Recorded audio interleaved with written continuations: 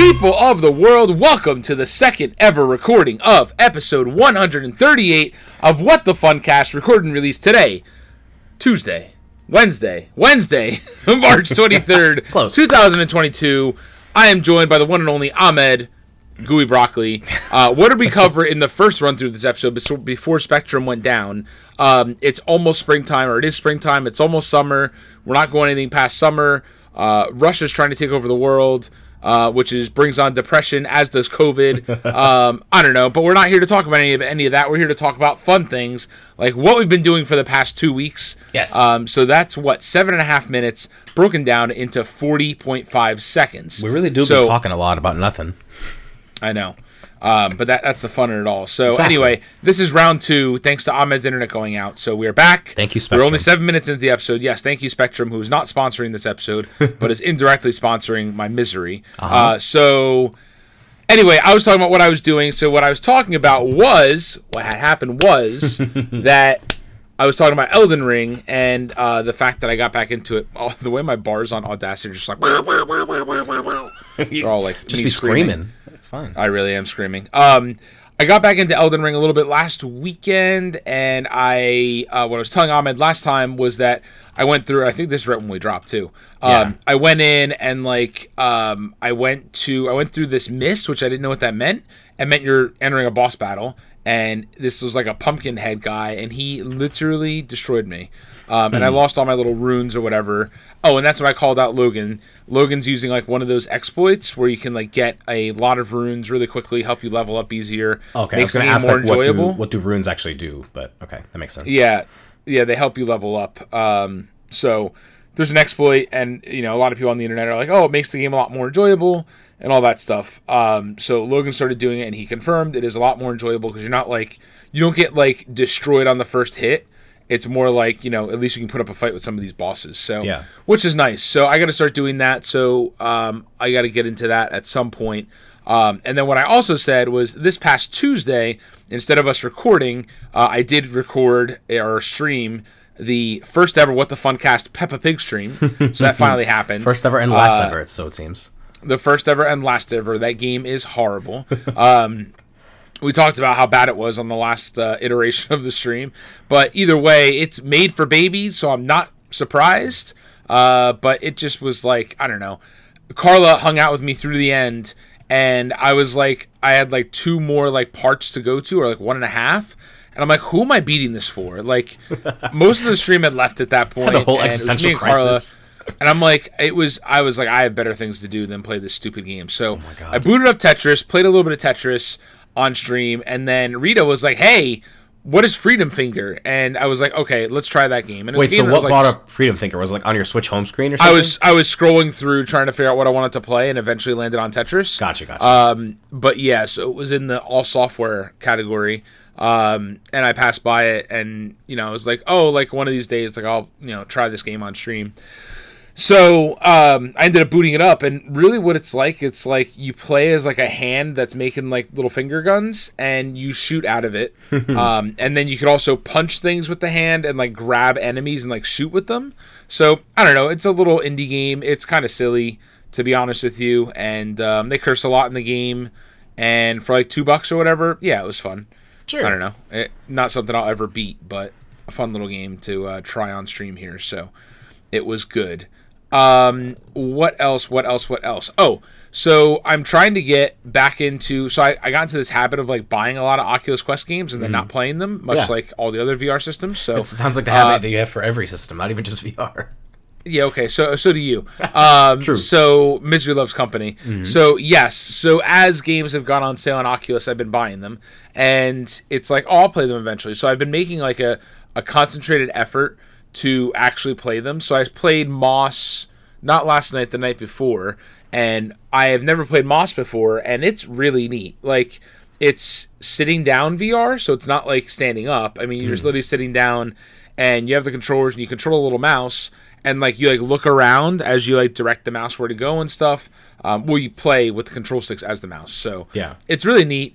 I got through the first little bit of it, so looking forward to playing more of that and trying to beat that as well. I'm pretty sure I own it because I feel like it was like a PlayStation Plus game at one point. It was free, yeah. It was free as part of like the PlayStation VR thing, I believe. I think I missed it, but it was. I recognize it on my home screen. I can visualize the tile, but I don't know for sure. Maybe. Whatever. One day I'll try it or not. Who knows? Yeah, you probably won't. I probably won't. My bet. Hooking up the PSVR is a disaster. It also like breaks my TV. Like when the PSVR is connected directly to HDMI, it like breaks all the other HDMIs. Like nothing works, and like as soon as I unplug it, everything's fine. So right. I'll wait until PSVR 2 to touch it again. I'm good. Yeah, or you can get an Oculus and just I was actually rebuy all of my games with all that money. I'm good. Yeah, I actually was sitting in bed playing the game, which was really neat. So it's nice, it was very nice. So yeah, that was on the Oculus-y, and then we finally started Schitt's Creek. Please don't. We finally started Schitt's Creek as everybody was. Oh my God! Did your internet just drop again? No. Okay. I don't know. You tell me. Twitch like blipped and it spun for a second. I'm like, there's no goddamn way. Funny you mentioned Schitt's Creek. I'm literally wearing a Rose Apothecary shirt currently. Oh my God. Which is not a plot point that you'll know about until like season 3 or something. But I was gonna say we're in season 3, and I keep seeing you are in season 3. Yeah. Oh damn! You guys blew through it. Yeah. Holy shit. So nice. We have. So instead of doing our chores that we're supposed to be doing, we're watching Schitt's Creek. So. Then I'm assuming you're enjoying it. It sounds like you're having a good time. Yeah. Yeah. No, it's really good. Yes. We're on like season 3, episode 4. Okay. I think something like that. So I don't know if it ends on season 6 or season 5, but like the last 2 seasons are like really, really, really well done. So like it only gets ended on season like 4. There's 6 seasons. I don't know if there's 6 or 5, but I just know it keeps getting better. Like it doesn't ever get like boring or worse. It just continuously gets better. Interesting. Like it ends on a really good high note. I really enjoyed it. Oh, not Netflix games. Get the hell out of here. I don't want that. I'm trying to look at Schitt's Creek. Yeah, we're on season 3, episode 5. And there are, drumroll please, 6 seasons. Damn, anyways. Yeah. It's a lot of seasons right there. Wait, so over what time period did you get through 3 seasons? That's so many. Like, I mean, I texted you and Nahita when we started this. I feel like that was just like a week and a half ago or something. Let me see. Yeah, that was March 12th. So it was 11 days ago. Okay, yeah, a week and a half ago. It's not that bad. They're 20-minute episodes, 13 episodes each. That's what? Oh, I forgot that it's not like 22 episodes a season. You're right. Times 13 times 2 divided by 60. That's 8 hours. I mean, I guess that is a lot, but split up over 11 days is not too bad. Yeah, no, it's fun. It's definitely a fun watch. It is. It is a fun watch. It's a very enjoyable. So, what I didn't realize is Eugene Levy and Dan Levy, they're actual father and son in real life. Yeah, that's his you real can tell son. by the eyebrows. Well, yeah, you could, and that's why I was like, I'm pretty sure he's related. And I looked it up. I'm like, oh yeah, yes, there it is. But yeah, it is very entertaining. They co-created, and I'm pretty sure they co-write it together too. So it's like a really fun like project for them, I guess. And Eugene Levy is at his top tier in Cheaper by the Dozen as well as American Pie. So. Oh right, he was in those. Yes. Yeah, you're right. So anyway, that is about all that I did this week. I think. I feel like I played PlayStation something, but I've got to look back. Anyway, that's that. Why don't you? What have you been up to? I really haven't been to think about what else I've been doing. Yeah, I haven't been up to much. This will be disappointing, but that's fine because we have a ton of news to get into, so we don't have to like kill time with things that we've been doing. But I did watch West Side Story, the 2021 version. By I guess it was directed. I think it was directed by Steven Spielberg. Yeah, and it was pretty enjoyable. I mean, like the plot is the same as it's always been, which is extremely silly. Like they kiss one time in the bleachers, and he's like, "I will literally die for you," and it's like, "Please relax. You don't even know this woman." He's like, "Maria, I just met a girl. Hey, Maria." Anyway, it was very fun. The choreography was great. The singing was great. Everything was fun. It was highly enjoyable. I would recommend it if you are into a musical. It's very, I don't know. I really enjoyed it. It was a fun little watch. And then, me and my roommate wanted to watch Hot Fuzz. And when I tell you that the Peacock app is absolute hot garbage, like, I don't know if it was just the TV, Oh yeah, this is a funny. We'll get into. We'll get into this when we talk about the Oscar noms. But it's literally nominated for Best Picture and 7 or 6 other Oscars, and they didn't invite Rachel Zegler, who is like the main person that plays opposite Ansel Elgort. But whatever, it's nonsense. So Hot Fuzz. I was trying to watch Hot Fuzz, which is available for free to watch on Peacock. I have Peacock Premium because like if you have a cable subscription, you log in with your cable login, they give you Peacock Premium, and it lets you watch like live NBC, and it lets you watch like all of their movies and stuff without ads. But when something is on there for free, it's ad supported regardless. So I have Peacock Premium, but I still have to watch a movie with ads, which I was like, fine, I'll get over it. Every time it cut to an ad break, when I tell you it glitched out horrifically, like at one point the subtitles just stopped, and then like I was trying to, back out and start it again, but the UI just wasn't there. Like there's nothing to back out to. The back button didn't work, so I had to like turn off my TV and turn it back on again. And then the next time it hit an ad break, it started like strobing. Like the TV was literally a strobe light. I'm like, what is going on? I thought the TV was breaking, and then I X'd out of the app, and everything was fine. So, word to the wise, don't use Peacock. Just pay the $2.99 and watch your movie on YouTube Premium or whatever the hell, because that was a disaster. So I didn't even get to the end of the movie because I was so frustrated. But one day I'll go back to it because I was enjoying what we saw. I think we got like 40 minutes in or something. Besides that, I really didn't have any time to play any new games. I mean, I could say I obviously played Hades because I always play Hades because it's always just it's a good way to just decompress. It's become like my Overwatch. Like when you boot up Overwatch and play like one round of Mystery Heroes or whatever, that's Hades. I'm like, oh, I'll do a Hades run. And a little bit of Gran Turismo 7, which we'll talk about later. But yeah, that was like a while ago. It was before the nonsense that we're about to talk about in the news. But that game is very satisfying in a weird way. It's not like Forza Horizon 5 where it's like Forza Horizon 5, the fun of it is just like, I don't know, crashing into shit and hitting billboards and doing insane stunts and like very unrealistic. Gran Turismo 7 is so hyper realistic that it's like satisfying in a way. I'm like, this is genuinely like real driving. Like you actually have to brake. I can't just drift into turns and hit walls. Like it's very technical, and I don't know. I find it very, very satisfying, especially with the DualSense, like being able to feel the gas and feel the brakes and whatnot. It's fun. But anyway, that is about it from me. Let's jump into the entertainment news, shall we? Let's do it. Do you want to take this first one, or do you want to do the Oscar nominations? No, I can do the Oscar nominations. I couldn't tell you one thing about anything that isn't a real live animal penguin. Got it. Okay, so the Penguin series is official. This is kind of old news, but in case you missed it. So this one comes from IGN. The Penguin is waddling back onto the small screen. HBO Max has ordered a new spin-off of featuring the Batman antagonist with the working title of The Penguin. Colin Farrell is set to reprise his role as the infamous crime boss, and HBO says the limited series will expand upon the world laid out by Matt Reeves in The Batman. Reeves will return as executive producer, along with Dylan Clark, producer on The Batman and Reeves' Planet of the Apes sequels. And then Colin Farrell and Lauren LaFranc of Agents of S.H.I.E.L.D. fame will also be returning.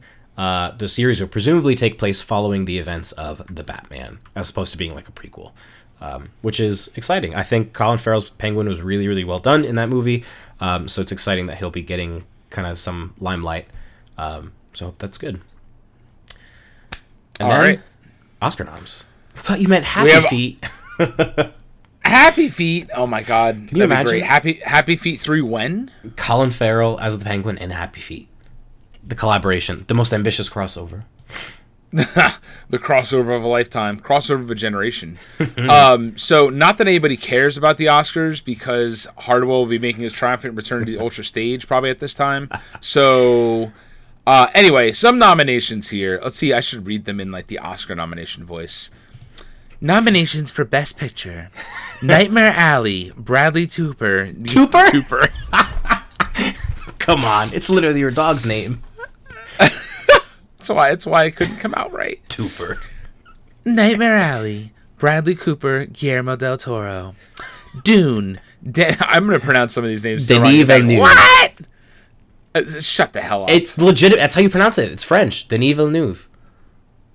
Denis Villeneuve? Okay. Denis Villeneuve. Come on. Okay. Get it together. I'm just going to skip it. Sure.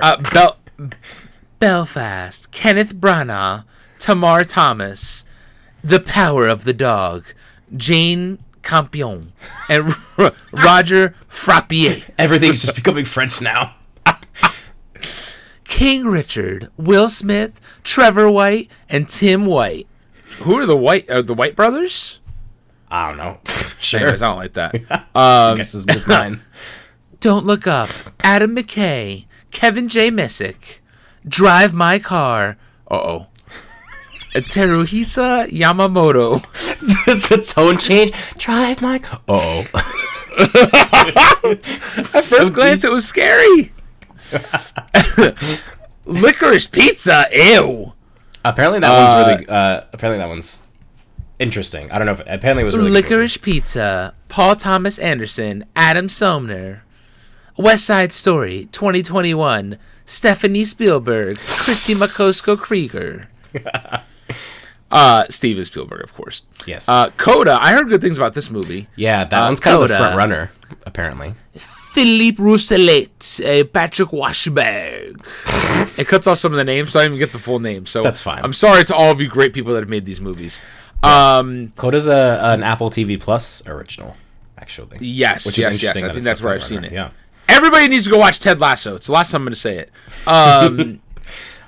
Best actor. Oh, Yeah, sorry, I was going to say, of this year's nominees, I've seen 2 of these. I've seen zero. I do want to watch Nightmare Alley. I know that's on HBO Max. Dune by now is on HBO Max. West Side Story, I believe, is also on HBO Max. Coda's on TV Plus. King Richard, I don't know if that's anywhere. Power of the Dogs, I think, is a Netflix movie. Licorice Pizza, I don't know if it's available anywhere. I've never heard of Drive My Car or Belfast. And I think Don't Look Up is the Netflix original that everyone kind of hates and like doesn't belong in the Best Pictures nominees because it has like a 40-something% on Rotten Tomatoes. Like, it's not that great of a movie. So that's my hot takes. I don't know what the front runner is. Oh. I think Coda is like the front runner.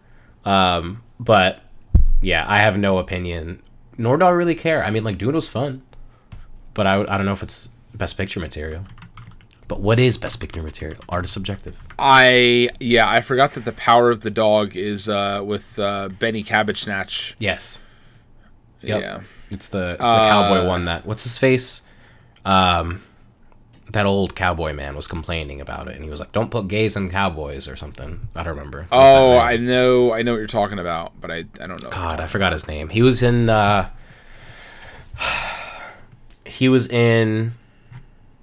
Oh my God, I'm forgetting everything. Lady Gaga, Bradley Cooper movie. Oh, What was that I know what you're movie? talking about. A Star Is Born. Yeah, that one. Star Is Born cast. Here we go. We're getting closer. Sam Elliott. There we go. Thank you, Rita.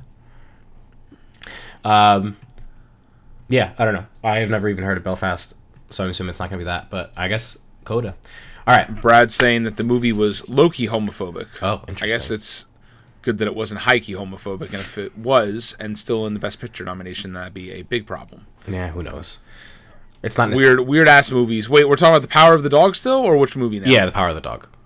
Oh, Benedict Cabbage Snatch is homophobe? Disgusting. I don't think Down that's with what's Doctor being said. Strange. All right, Best Actor. Andrew Garfield for Tick, Tick, Boom. Yes. Javier Bardem for Beginning the Ricardos. Will Smith for King Richard. Look at Will Smith coming back to the limelight. Good for him. Limelight. Benadryl Haberdashery? Haberdashery.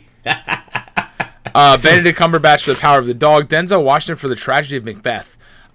Funny story. So I got a massage somewhat recently, and my masseuse was going on about The Tragedy of Macbeth. It had just come out on Apple TV Plus, and he was like, "I've watched it twice already," and it's like a 3.5-hour movie. Damn. Anyways, I was like, "Congratulations! I'm very proud of you." Of these movies, I've only just seen Tick, Tick, Boom, and I really, really, really enjoyed Andrew Garfield's performance in it. So I'm just biased. I'm going to say that I hope he wins, but I guess we'll see. That's good. Very happy for you. Thanks. Best Actress. Jessica Chastain for The Eyes of Tammy Faye. Kristen Stewart for Spencer. Penelope Cruz for Madres Paralelas. I'm butchering that, but you get the point. Sure. Her fussy, he's acting? Oh, my God. Olivia Colman for The Lost Daughter. Nicole Kidman for Being the Ricardos. That's shocking to me because everything I've heard about Being the Ricardos is that her performance was not great and that she shouldn't have been cast as Lucille Ball. But sure, the Oscars aren't real. It's fine. Yeah.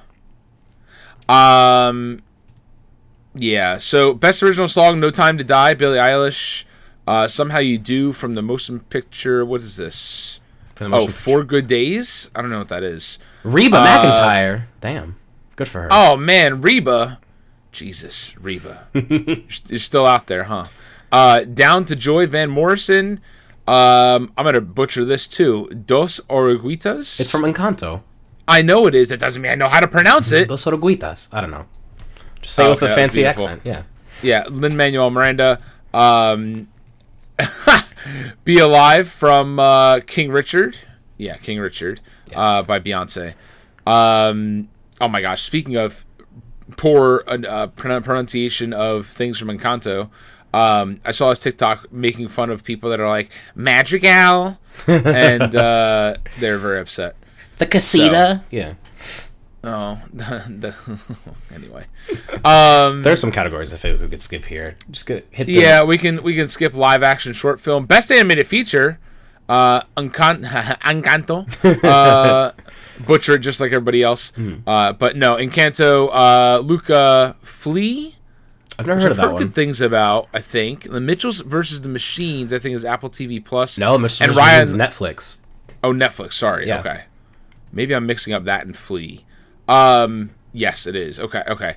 And then Ryan the Last Dragon. So Mitchells vs. Machines, I feel like has a shot here because it's the same studio that did Into the Spider-Verse. It's still on my list. I haven't watched it yet, but I heard very, very good things about it. hold the hell up. Wait a second. I can't remember if I mentioned this or not, but, and I know this is probably a controversial opinion to some extent, but John Lasseter, the new studio that he's at, that movie is coming exclusively to Apple TV Plus. I don't know if we talked about that last time. I don't. I didn't even know he was at a new studio. Yeah, it's called Luck. I think it's called Luck. Sure. Yes, it is. Produced by John Lasseter. Yeah. Paramount Pictures, Skydance Animation, Skydance Animation Madrid.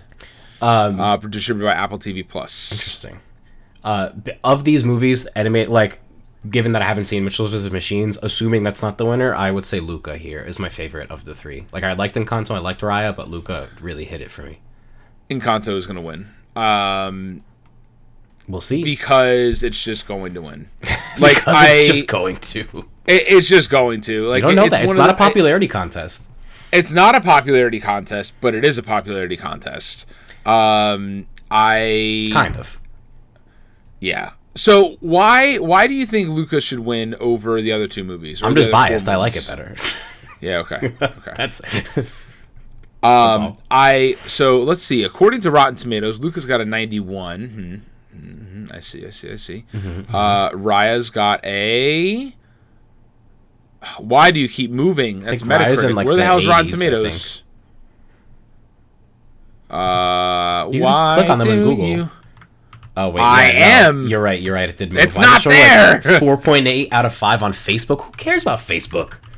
Imagine looking for reviews of movies on Facebook. Raya.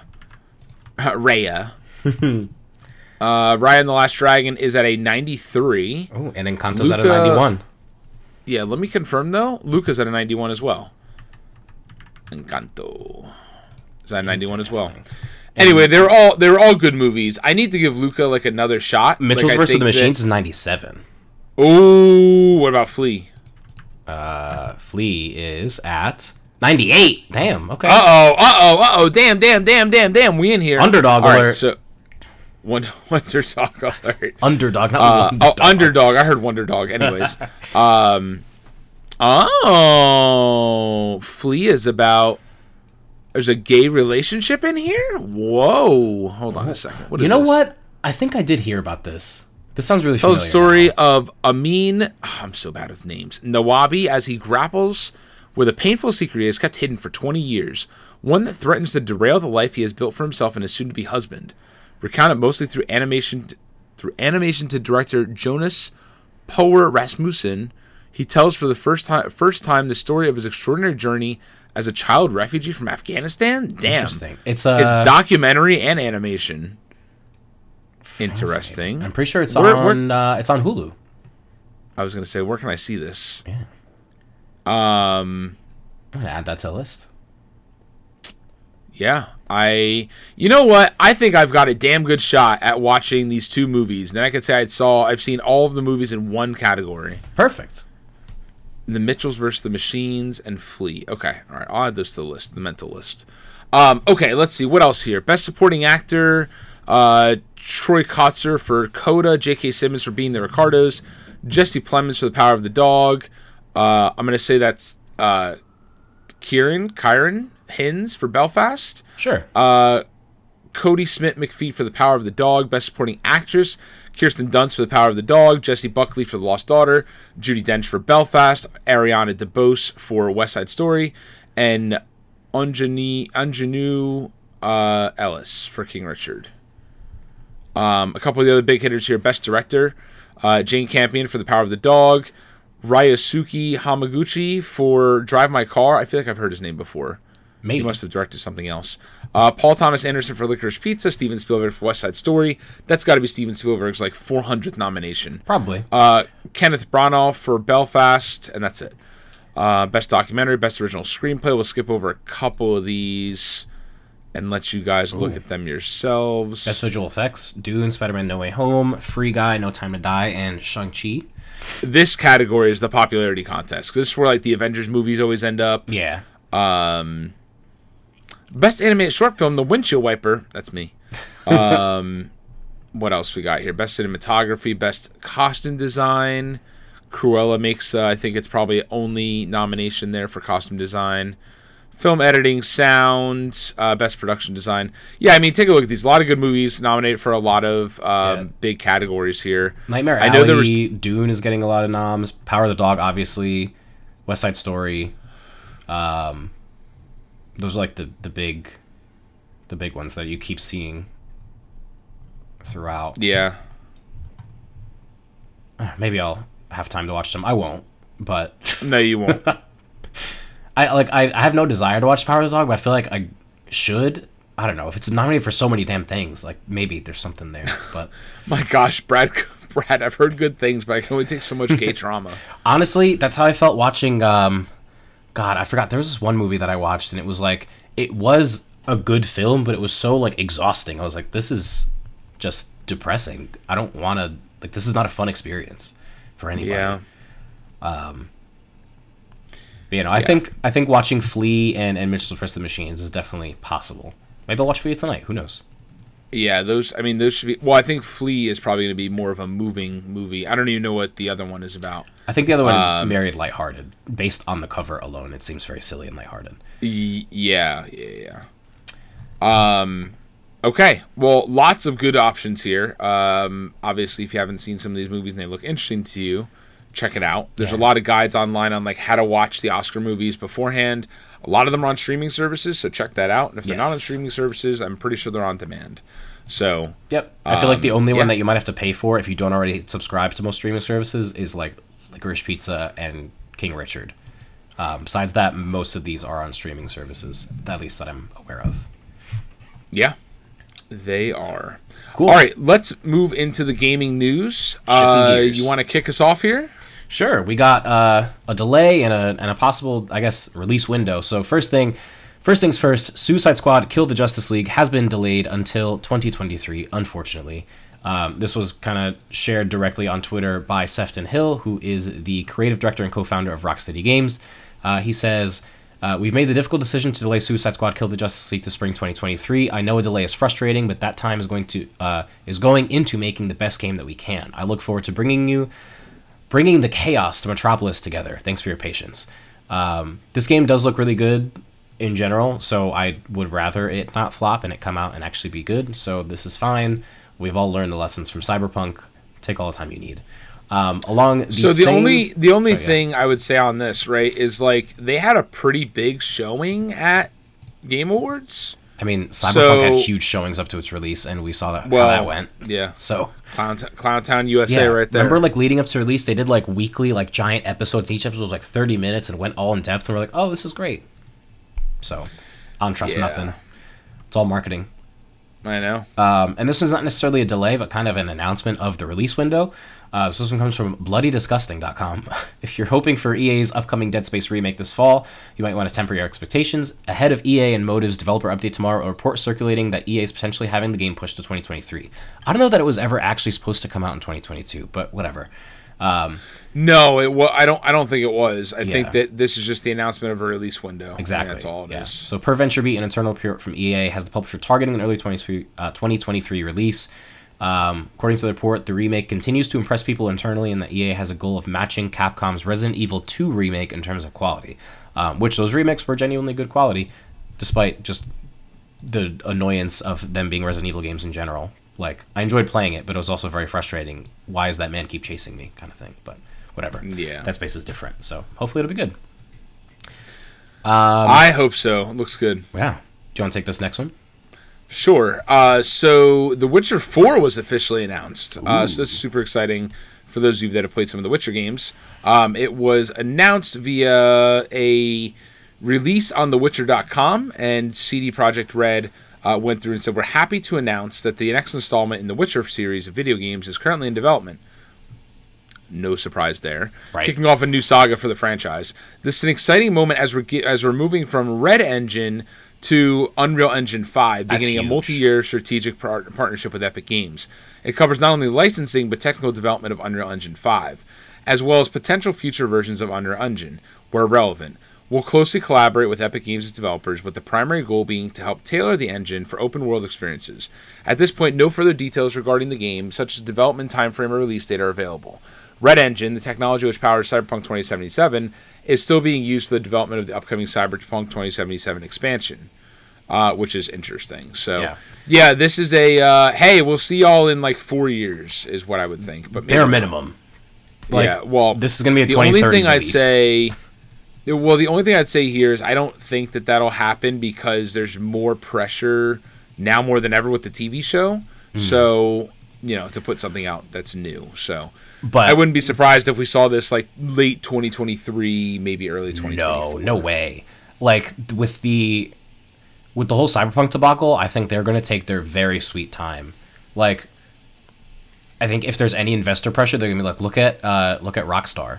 Rockstar hasn't released the new Gran Theft Auto since 2013. It's literally 9 years out, and they just now announced that Grand Theft Auto 6 is like in development, which to no one's surprise, but like they're taking their sweet time, and Grand Theft Auto 5 is still popping off. Everyone's playing well, not everyone, but a lot of people, a significant amount of people are playing Grand Theft Auto online. So there's no reason for them to rush. I think if they didn't learn their lesson, it would be shocking at this point. Yeah, it would be. It would be shocking. And then I think the TV show is also based more off of the books than off of the games. So it's like Brad is saying in the chat, like the TV show is pretty independent. Like it's not based off of The Witcher 3. It's literally based off of like the original stories in the books. So right. Yeah, I if they're smart, they won't rush this because they can't tarnish another one of their biggest series. I would agree 100% with you. Yes. Moving down the line, Until Dawn's spiritual successor announced. I famously very much dislike Until Dawn in general, but who knows? Maybe this one will be good. So this one comes from IGN. Supermassive Games has revealed The Quarry, a spiritual successor to Until Dawn, launching on June 10th. As with Until Dawn, the cast is made up of a number of recognizable characters, which we'll get into in a second. The Quarry is a teen horror where players control 9 different characters as they try to survive the last night of summer camp. And like Until Dawn, anyone can live and anyone can die. Supermassive promises groundbreaking interactive storytelling that they better. The way the audio in Until Dawn it sounds like it was recorded on an iPod. Groundbreaking interactive storytelling and an unpredictable night of horror, plenty of flirting and fear as relationships between characters are built and broken through intense player-based choices. Director Will Biles told IGN that each character has 10 to 12 different potential deaths. He said that The Quarry is like a circular story, and each one of those characters is a spoke heading towards the middle, meaning any one of those spokes can be broken without affecting the rest of the narrative. So I don't know how to visualize that, but sure. The cast includes Ariel Winter from Modern Family and also Speed Racer, Ethan Suplee from Wolf of Wall Street, Remember the Titans, My Name is Earl, David Arquette from the Scream franchise, Lin Shaye from the Insidious franchise, Miles Robbins from Halloween 2018 and the movie Blockers, or the show Blockers, I don't know what that is. Grace Zabriskie from Armageddon, Wild at Heart, and The Grudge. Halston Sage from Neighbors, X-Men Dark Phoenix, Paper Towns. Zach Tinker from 13 Reasons Why. Lance Henriksen from Aliens, Alien 3, and The Terminator. Brenda Song from Dollface, New Girl, The Social Network. and Disney Channel original series Sweet Life of Zack and Cody, right? Brenda Song? Yeah? No? Oh, yes. Okay. Yes. Siobhan Williams from Forsaken and Heartland. Skylar Gizondo from The Social Dilemma and Santa Clarita Diet. Evan Evagora from Star Trek Picard. Justice Smith from Detective Pikachu and Jurassic World Fallen Kingdom. And Ted Raimi from Evil Dead, Spider-Man, Xena Warrior Princess, etc. Ariola Winter. I didn't say that. Ariel Winter. Anyways, that's the cast. So, I don't know. Hopefully that they have improved their storytelling abilities since Until Dawn, because I get it that the game was supposed to be like silly and like a B horror movie kind of vibe, but I couldn't get through it, and I never will, no matter how many times I try. I did the same. I don't know. It was one of those games where it was like, okay. Yeah, and it's supposed to be like, you can replay it and do different choices. I'm like, I can't even beat one playthrough. I'm good. Yeah, exactly. So I saw this get announced. I didn't realize it was coming out June 10th. Yeah, it's very soon. Like I saw the announcement. I didn't realize it was coming out so soon. So that's exciting. Yeah, I like it when an announcement is like, and it's coming out in 3 months, as opposed to like The Witcher 4. Who knows? 2025.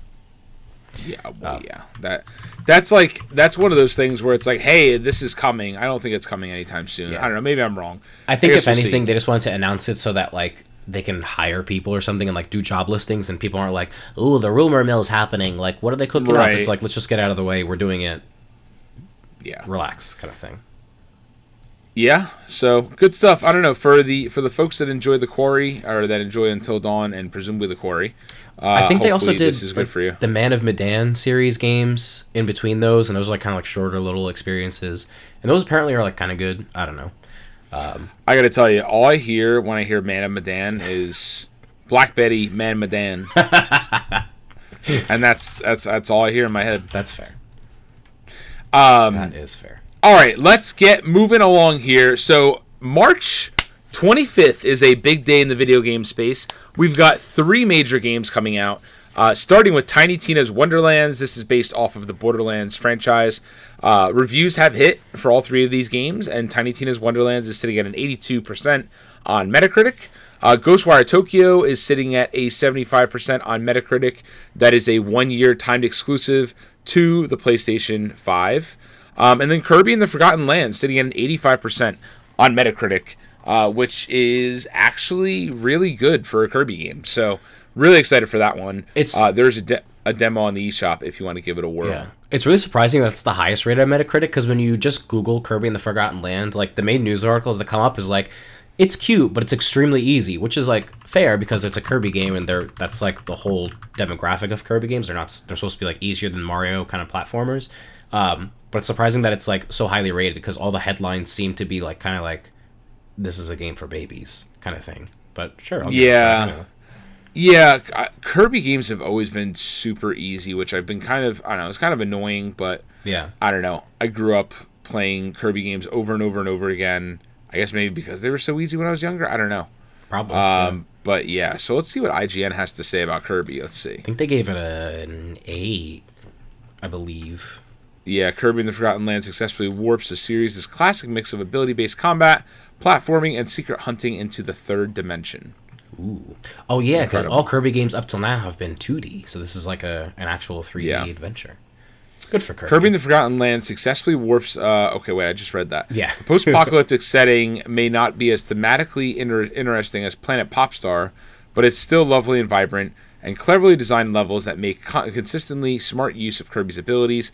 Despite the change in perspective, Forgotten Land maintains most of what I love about classic Kirby games, and if the future means more 3D adventures for our hungry pink hero, I'd be more than happy to swallow them up. Oh, okay.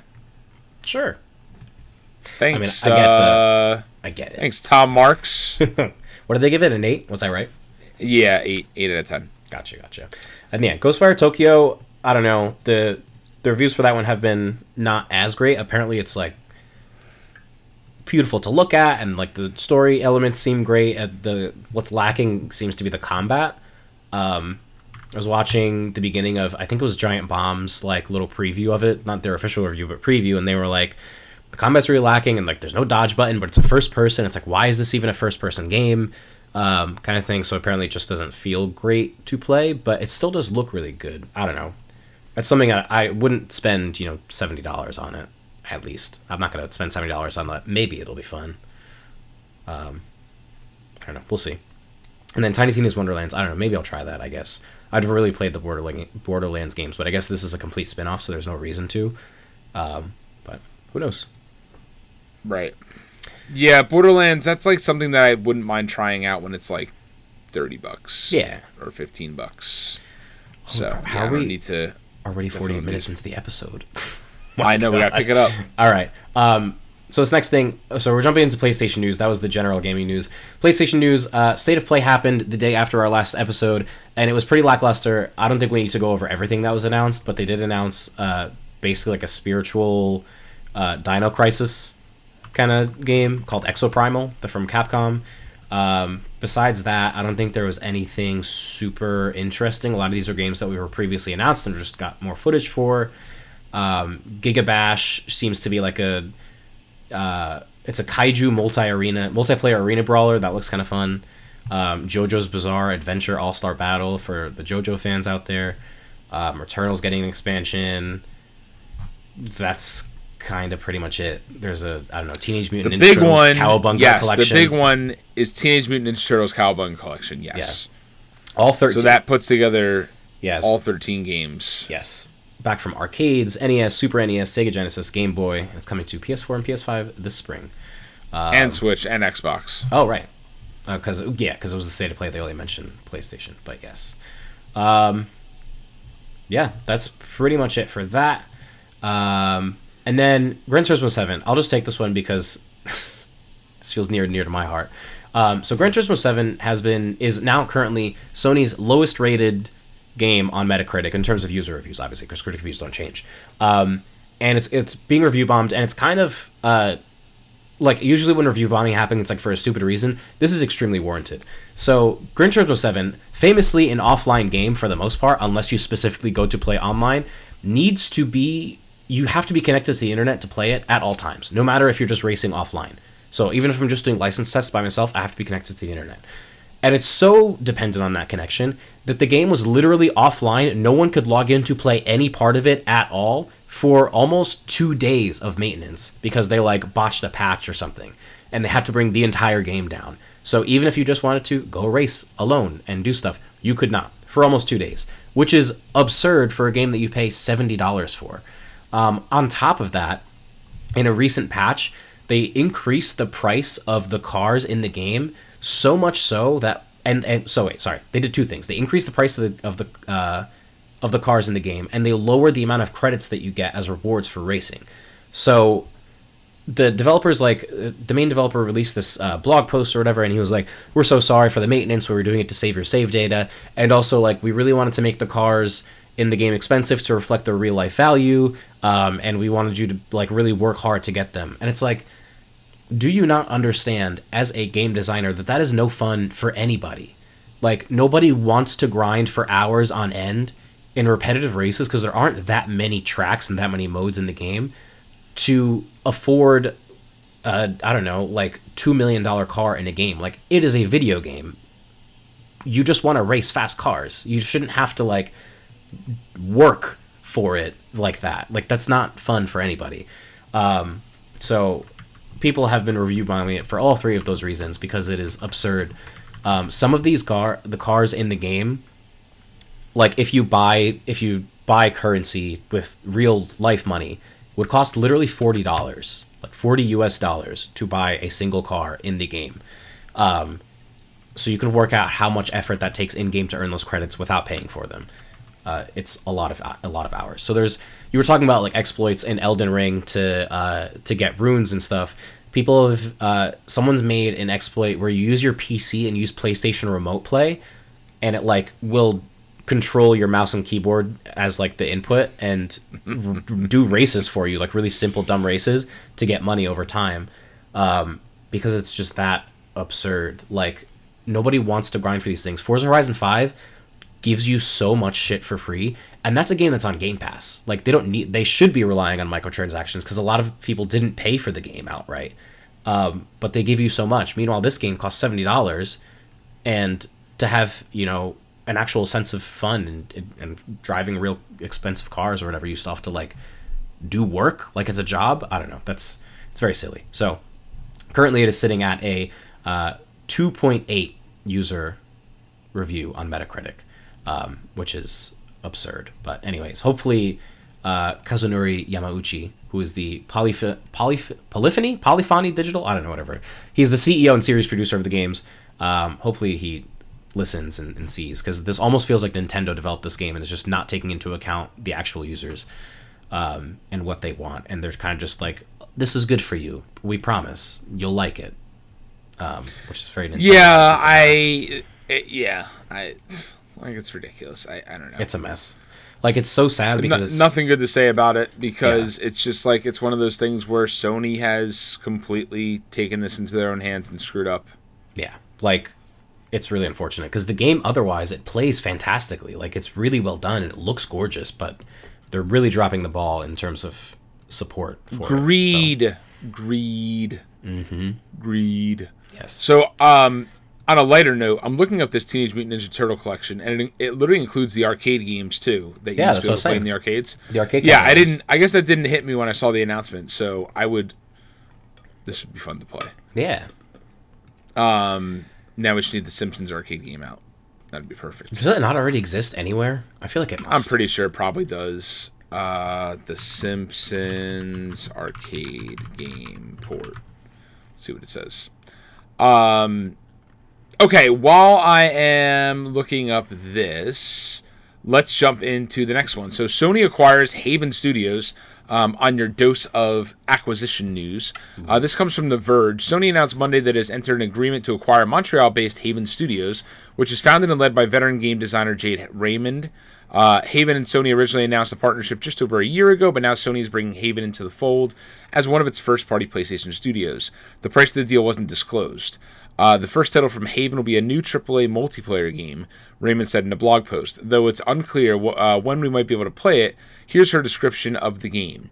Our first new IP for PlayStation is on track to deliver a AAA multiplayer experience with a vision to build a systemic and evolving world focused on freedom, thrill, and playfulness that will keep players entertained and engaged for years. Those are bold words right there. Mm-hmm. Based on a press release, it sounds as if the game could be a PlayStation 5 exclusive. PlayStation boss Jim Ryan said that the game will, quote, flex the power of PlayStation 5. While Raymond said that, quote, we intend to fully embrace the incredible capabilities of the PS5 to create new worlds that inspire players and allow them to connect in new ways. The acquisition also means Sony will have its first PlayStation studio in Canada. And Haven Studios was only founded a year and 1 month ago. So This will be interesting. Yeah, we'll see. It's funny, they're like veteran game designer Jade Raymond, and I'm like, I have never heard that name in my life, but sure.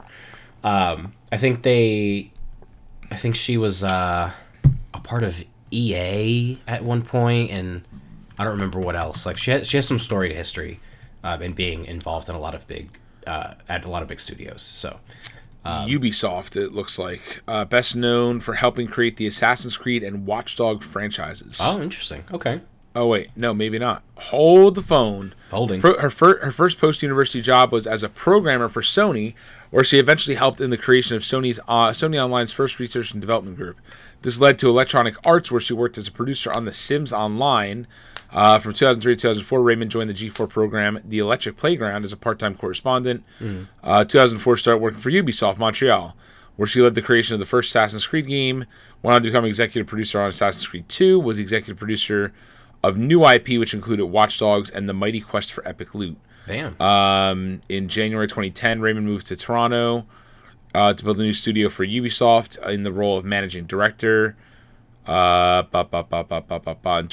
2015, Raymond announced that she had joined Electronic Arts and formed Motive Studios based in Montreal. She was also to be in charge of Visceral Game Studios, a studio located in California, where she worked with game designers and writer Amy Hennig on Star Wars games and also developed new original IP. Let's see. In July 2018, Raymond was recognized for her trailblazing endeavors across her 20-year career with the Develop Vanguard Award. In October 2018, Jade received the Pioneer Award from the Fun and Serious Game Festival. Okay, what else? That's a wild-ass career. She really did is. Everything. That's crazy.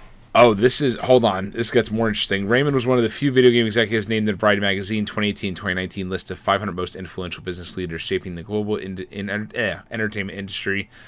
On January 9th, 2018, Raymond was named to the board of directors for the Academy of Interactive Arts and Sciences. She left Motive Studios in October 2018, alluding to a top secret project. Dun dun dun. Haven Studios. In March 2019, Raymond announced that she had joined Google as a vice president. Oh. During the 2019 Video Game Developers Conference, Google affirmed that she will be heading Google Studios, Stadia Games and Entertainment to create exclusive content for the Stadia. Wasn't that shut down like 6 months into On Stadia's February 1st, 2021, she announced her departure from Stadia Games and Entertainment as well as Google, concurrent with Google's announcement of the wind down for their in-house Stadia Games and Entertainment development studio.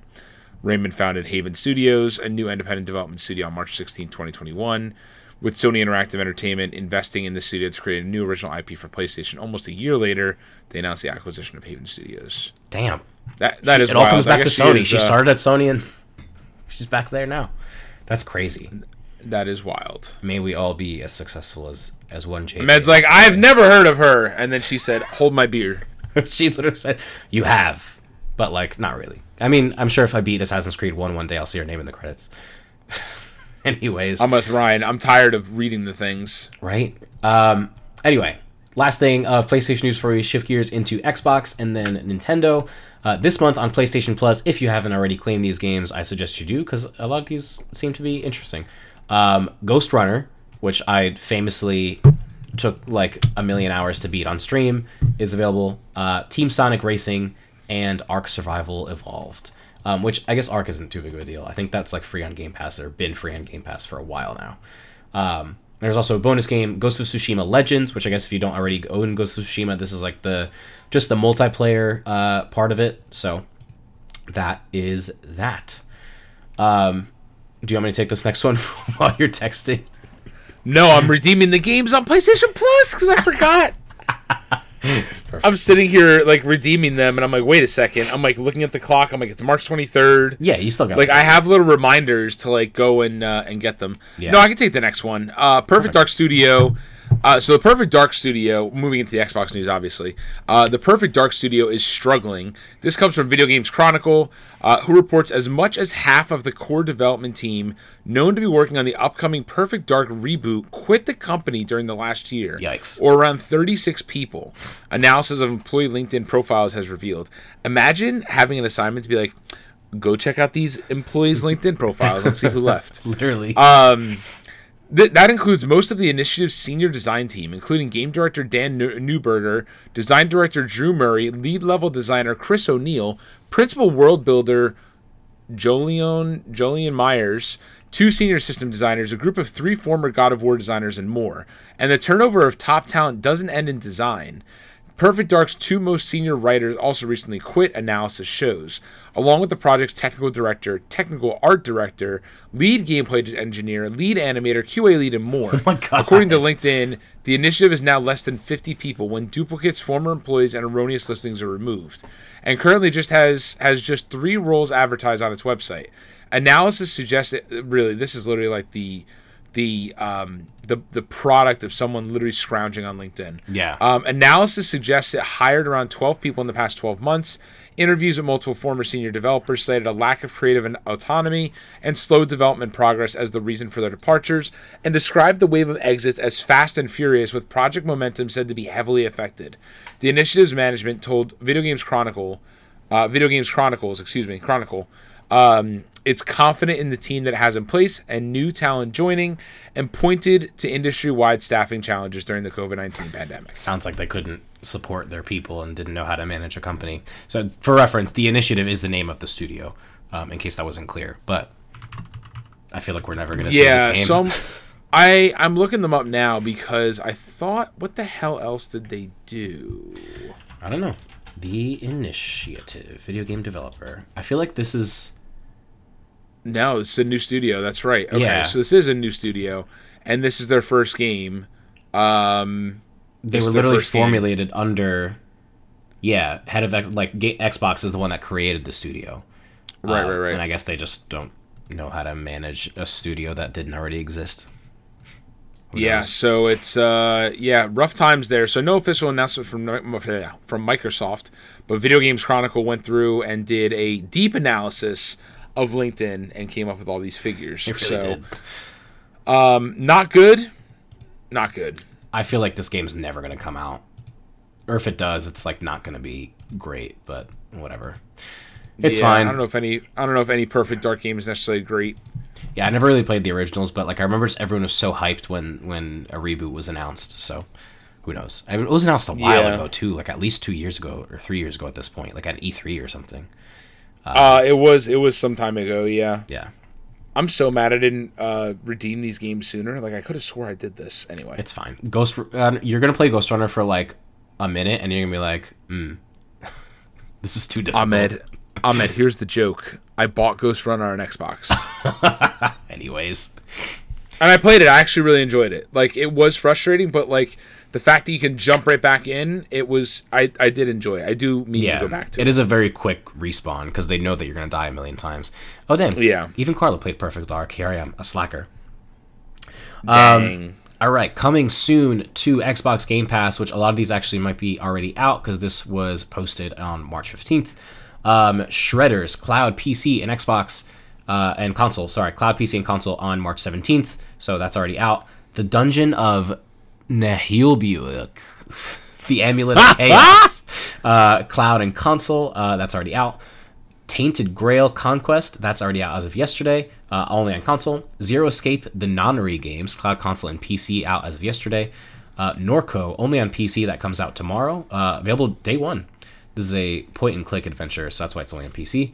F1 2021 comes out tomorrow as a part of EA Play on console. Sorry. Crusader Kings 3 on console on March 29th. Weird West, Cloud, console, and PC on March 31st. And that is it in terms of games. Lawn Mowing Simulator is getting a Dino Safari DLC, so if you're into that. And Genesis Noir is getting the astronomy update. I don't even know what Genesis Noir is.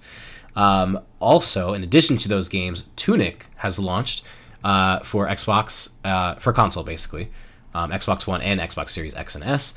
This was revealed actually at Xbox E3 2018 briefing, so it's a very long time coming. But it's an Xbox exclusive, I believe. And it looks like a kind of isometric. They're making a whole big deal out of it. It looks like an isometric top-down game, and it has a lot of really good reviews. So check that out if you got Game Pass. It looks like it could be a fun time. Have you checked it out yet? I booted that up. I booted it up and did not finish. Like, I got into a little bit of it, and then I didn't sit there. We had to go run an errand or something, so I didn't get to finish even starting it. But I've got it downloaded, and I am looking forward to playing it. It is very pretty. It's very basic, but the way it uses light is really nice. Like, it's a very bright game, and it is exclusive to Xbox Series, well, the Xbox Series of consoles, as a timed exclusive on console. Timed exclusive, okay, that's what it is. But yeah, no, it looks cute. I have 3 games that are the same art style. It's Curse of the Dead Gods, Death's Door, and now this. And I'm I want to play all of them, but I just keep going back to Hades because it's comfortable and it's my comfort game. So maybe one day. Yeah, you know how to play it. That's the problem. Exactly. It's easy. Just pick it up, play it, and you're done. I don't have to. That's think my problem about it with that's my problem with Elden Ring. I have to go back. I have to relearn mentally what I'm doing, how to play it. So yeah, I need to jump back into Ghost of Tsushima and Horizon Forbidden West before I forget how to play them, and then be well, I guess I got to start over because I'm sure shit not starting those games over. Literally, yeah, it's no bueno. All right, Nintendo to take us home. Let's do it. All right, big news here, people. The Nintendo Switch now has folders, not in the most Nintendo way possible. So Nintendo of America randomly tweeted one night, 2 nights ago, at 8:07 p.m. Eastern Standard Time, and said, the latest Nintendo Switch update is now available, including a new feature to create groups for software on the console, which is, Nintendo knees for folders. So these folders are not real folders, I guess is the best way to put it. Yeah. It's only available in the all software category. So when you go all the way to the end, all the way to the right of your Switch home screen and you hit all software, and where all your software lives, the groups are found in there only. So you can't like pin folders onto like your main screen. So you got to go over there. So it's kind of annoying. And then the groups are in like their own category. So it's not, I don't know. It's very half-baked and just not what you would expect, unfortunately.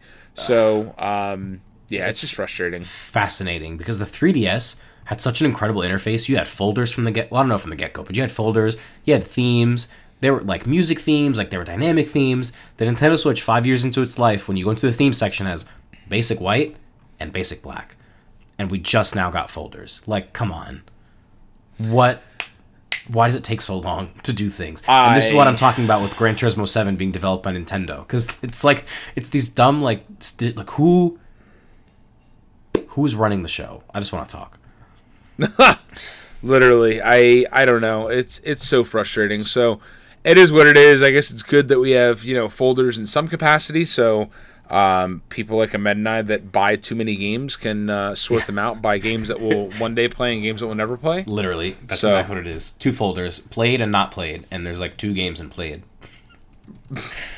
Yeah, so I don't know, whatever. I'm like over it at this point. It is frustrating.